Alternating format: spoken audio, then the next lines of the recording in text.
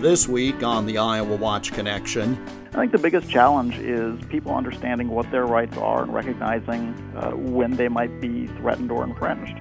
How to handle situations when speech crosses a line. I try and focus all of the discussions that I have around education. So most frequently people saying offensive things are not intending to hurt another group. And finding meaningful solutions takes effort. Where we have to sit in meetings and be able to confront folks in power to be able to change things and also bring it to their attention. Bias and hate speech on campus, our topic this week. The Iowa Watch Connection is presented by the Iowa Center for Public Affairs Journalism, online at iowawatch.org. Here is Jeff Stein. Freedom of speech is one thing. Speech that leads to harm or criminal activity is something else. Striking the proper balance to ensure that everyone's rights are protected has been a challenge since the founding of our republic. Of particular note of late has been hate speech or bias-related incidents on our college and university campuses. Often the college years can be when young people find their voices, but how they express their views without harming others is continually under examination. As part of a national reporting project on the topic, Iowa Watch's Lauren Wade examined the situation in Iowa, and she has our report. Can you hear me? Yeah, I can hear you. Thank you so much for taking some time to talk to me. Hira Mustafa is a senior at the University of Iowa studying ethics and public policy. She has been a resident advisor on the university's Iowa City campus, served on the Council on the Status of Women, and is the current Student Government President.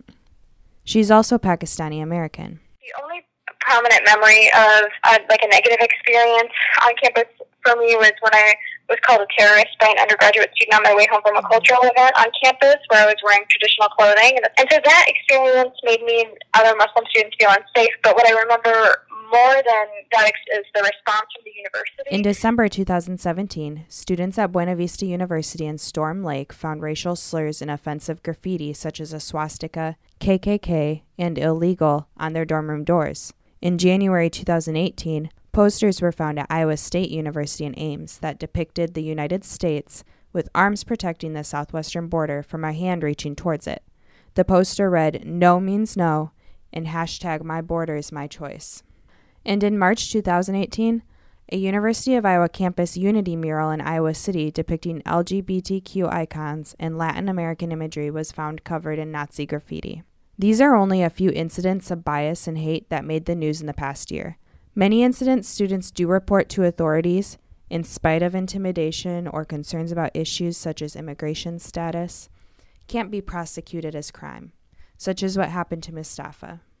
Department of Education statistics reported 13 hate crimes happened on Iowa college campuses in 2016.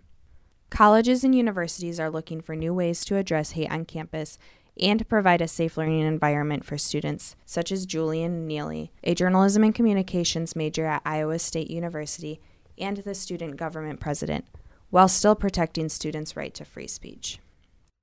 At times we're forced to be the voice for ourselves in our own community, where we need to also be focusing on our academics. And so it puts us in positions where we have to sit in meetings and be able to confront folks in power to be able to change things and also bring it to their attention. It becomes like a job in a sense, a full-time job. And then the incident you described with the house that had the Trump flag, can you just talk about that in a way where, if someone wasn't familiar with the University of Iowa, This is not the first time Iowa Watch has investigated hate speech and tension on Iowa college campuses. After the 2016 presidential election, students were asked how the campus rhetoric had changed amongst their peers, and students such as Madari Belkel, a freshman at the University of Iowa at the time, shared stories like this.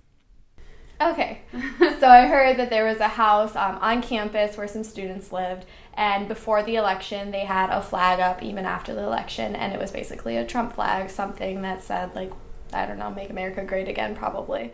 And after the election, shortly after the election, I think it was taken down, and the word Nazi and a swastika was spray painted onto their house, and now it's covered up with white paint, but you can see kind of where it was.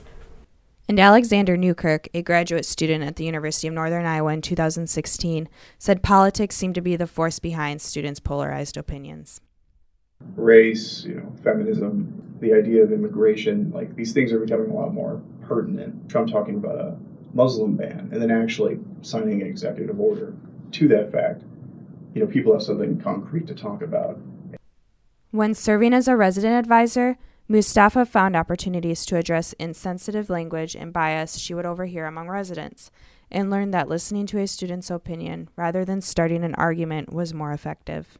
Being an RA, I did hear little things around the hallways that were not inclusive language, and so I try and focus all of the discussions that I have around education. So most frequently people saying offensive things are not intending to hurt another group. And in those instances, it's easy to get defensive when someone tries to correct you, right? So I try to focus on educating with empathy so they're much more likely to expand their view of something and recognize the harm they're causing when someone they care about is taking the time to learn with them instead of attack them in a sense. Mustafa said the University of Iowa is adding a video on cultural insensitivity to its rhetoric curriculum. And in his time at Iowa State University, Neely has seen students shift from protesting and rallying to using conversation to incite change. The biggest challenge being that those writing on dorm room doors and hanging posters are hiding behind anonymity. You spoke about the posters. You see these messages around campus, but you don't know who it's from. Mm-hmm. You don't know if it is a student. You don't know if it is a faculty. You don't know if it is somebody within the Ames community. You don't know if it's just somebody that is just taking a road trip throughout the country and posting these up. You don't know who it's coming from. And so it definitely puts on their toes on, this person I'm in class with, do I know if that is who is putting this poster up? And for Neely, it's not about trying to change anyone's mind. It's about earning their respect. Keeping that conversation alive and providing those opportunities on a consistent basis. Also, not trying to change their ideologies, but challenging them and trying to get them to understand a different perspective of it. Mm-hmm. And then also, like I said, the result is just trying to get folks to have a respect. At the end of the day, just having respect for someone goes a long way. You can live your own life, but you're not living somebody else's life. And IowaWatch reporter Lauren Wade joins me now. It's a very interesting topic, but how did you determine you would do reporting on this? Well, we partnered with News 21, which covered a story, Hate in America, but they didn't have anyone from the state of Iowa. We decided that would be a good angle to look at college campuses in Iowa, and it's a topic we've covered before. We covered in 2016 for the College Media Project.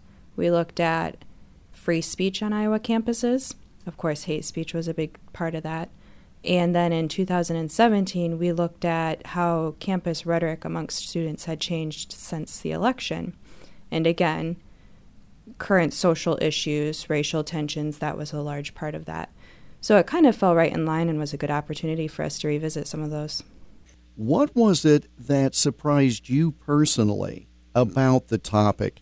Because you're involved, you're on a college campus. What surprised you?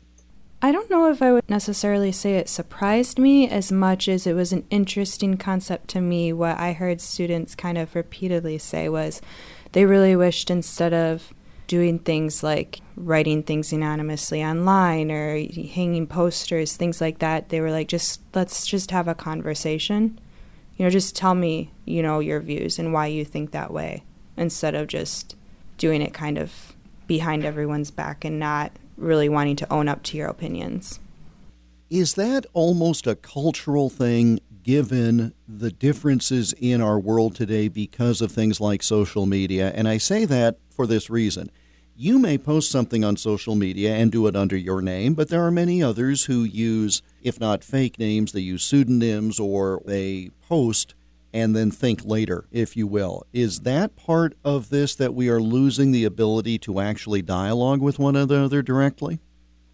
I think that might be true. I think also it's, in terms of online, it's something where you don't necessarily always stop and think about what you're saying either, so it might not even be something that you necessarily believe. On the other hand, though, graffitiing and hanging posters has been around for centuries, if not longer. That's always been a method people have used to express opinions that might not be popularly received or just create chaos. One of the differences to me is that now you are having the disrespect of people printing, if you will, their message on top of someone else's, vandalizing a unity mural in Iowa City, etc. I think in a past time you might have spray painted something on a wall, but it was your message, and now it appears to be infringing upon, if you will, the message of others. That was something, too. They said, they don't know who's doing this, and it might be, some kid that just thinks they're being funny and not realize the larger implications of it. But it might also be a student that actually does have some malicious intent. And that's where, when it's an anonymous thing, that's what becomes the issue, where students don't know who do we address and who do we talk to about this and how do we address it and say, why we believe this. And obviously you cannot weigh the credibility of a message unless you know who the messenger is, and that's why we try to avoid anonymous sources in journalism, so that the audience has the ability to weigh the information. How did Iowa stack up compared to others across the country? As you note, this is part of a broader partnership, but for those listening to this conversation who have not seen the other stories at IowaWatch.org, how unique or similar are we in Iowa?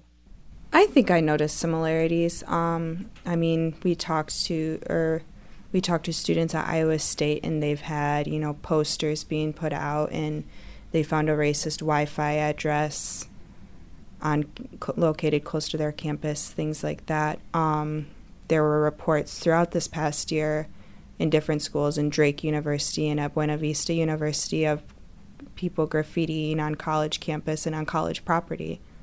When people read the story or hear the report today, what do you want them to take away from this whole thing? What do you want them to appreciate about this issue? I think that there is a civil way to discuss it. There's a civil way to approach it and to respect each other's opinions.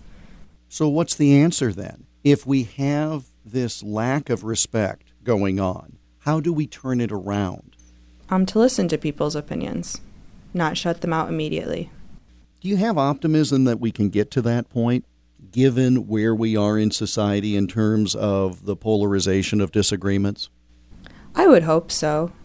I think a lot of it will depend on the students that are currently in schools and how they're taught, how they approach these next few years of their lives.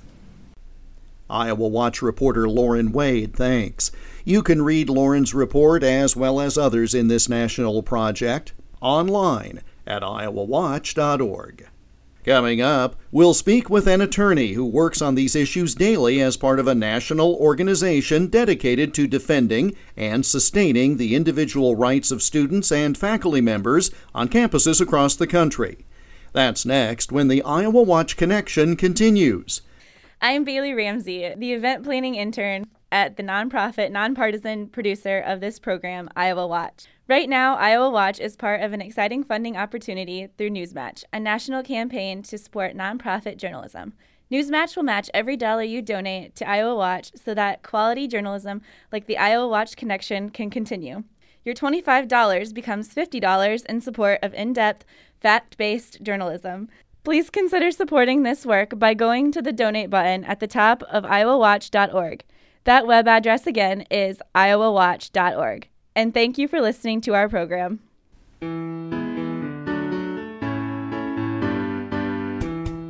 The Iowa Watch Connection radio program is part of a statewide audience engagement project organized by the Iowa Center for Public Affairs Journalism, an independent, nonprofit, nonpartisan news organization. The center is dedicated to producing high-quality investigative and community affairs journalism in Iowa, while also training journalism students to do this work at a high ethical level. The center is found online at IowaWatch.org. Welcome back to the Iowa Watch Connection. I'm Jeff Stein. We continue our discussion of hate speech and bias on college campuses now. Adam Steinbaugh is director of the Individual Rights Defense Program within a group called FIRE. He explains.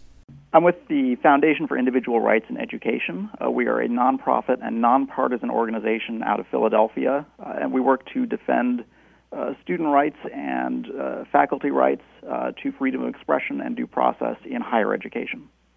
What's the biggest challenge to those things that you just mentioned, the things that you are defending and preserving? What's the biggest challenge? I think the biggest challenge is people understanding what their rights are and recognizing when they might be threatened or infringed. I think that the First Amendment is particularly complicated, and it can be somewhat difficult to figure out, what your own rights are. So if a young college student is not sure what their rights are, they're not particularly informed about them, they might not recognize when a university or the government infringes on those rights. And if you don't understand your rights, you can't stand up and defend them. So the more people understand their own rights and say, hey, wait a minute, my rights are being infringed here, the more likely they are to reach out to us or to other organizations and say, hey, I need help. But if they don't know what their rights are, they don't know to reach out, and we might never hear about it. You've had an opportunity to look at some of the reporting done on this topic from IowaWatch. Does any of it surprise you based upon your work and knowledge of how things are going across the country?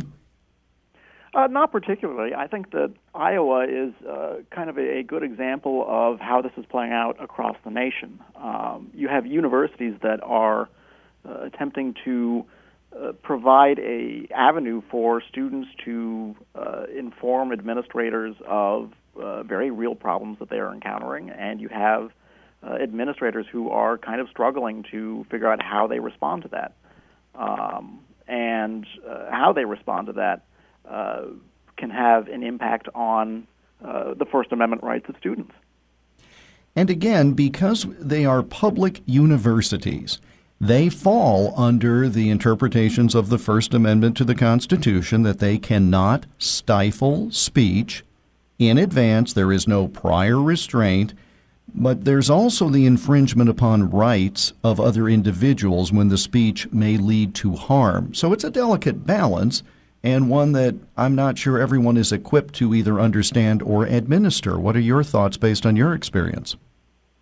I think that First Amendment issues are the First Amendment can be somewhat deceptive because it seems so simple. It promises freedom of speech, but that can be very complicated in how the law interprets the First Amendment.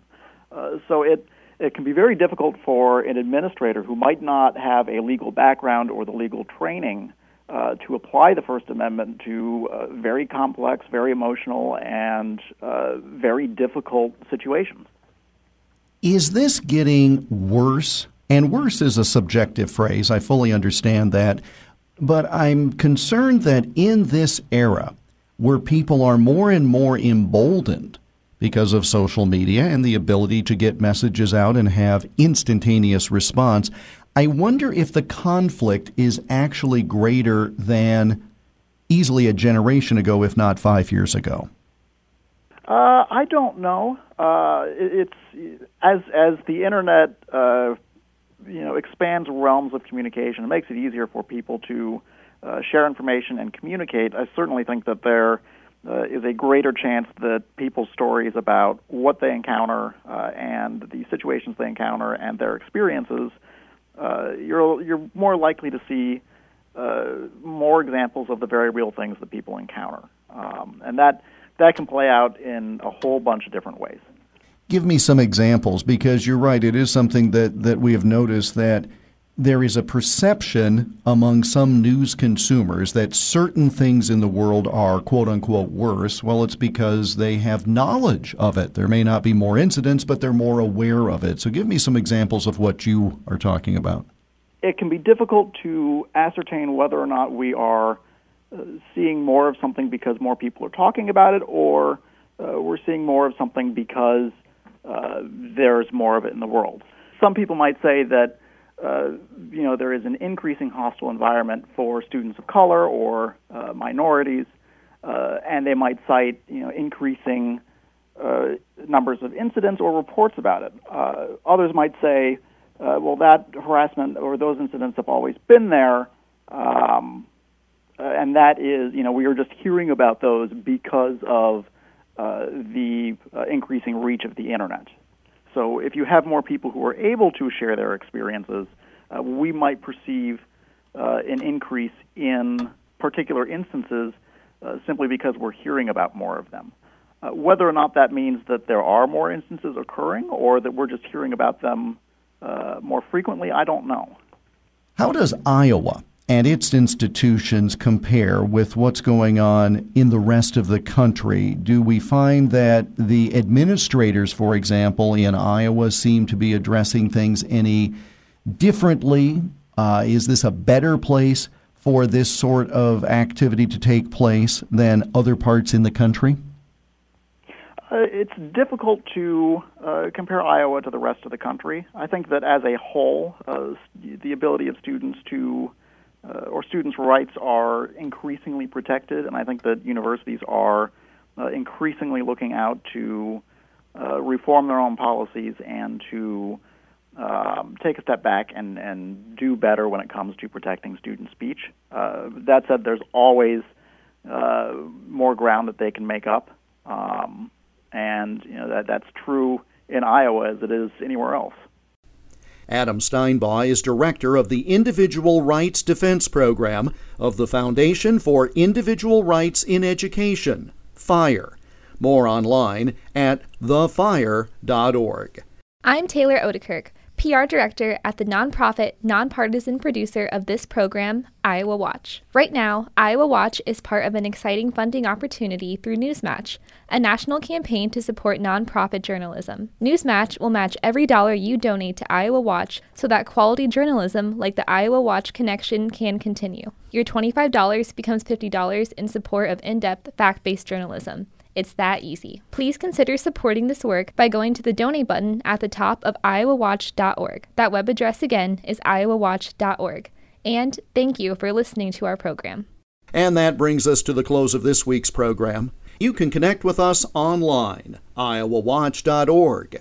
Click on the Iowa Watch Connection tab at the top of the page to listen to all or part of this program again, for a list of stations that carry the program and more. iowawatch.org. I'm Jeff Stein. Thanks for joining us, and we hope you'll make the Iowa Watch Connection again next week. The Iowa Watch Connection is a copyrighted presentation of the Iowa Center for Public Affairs Journalism, which is solely responsible for its content. For more information about the center, including how you can contribute so high-quality investigative and community affairs journalism and student training can continue, go online, iowawatch.org.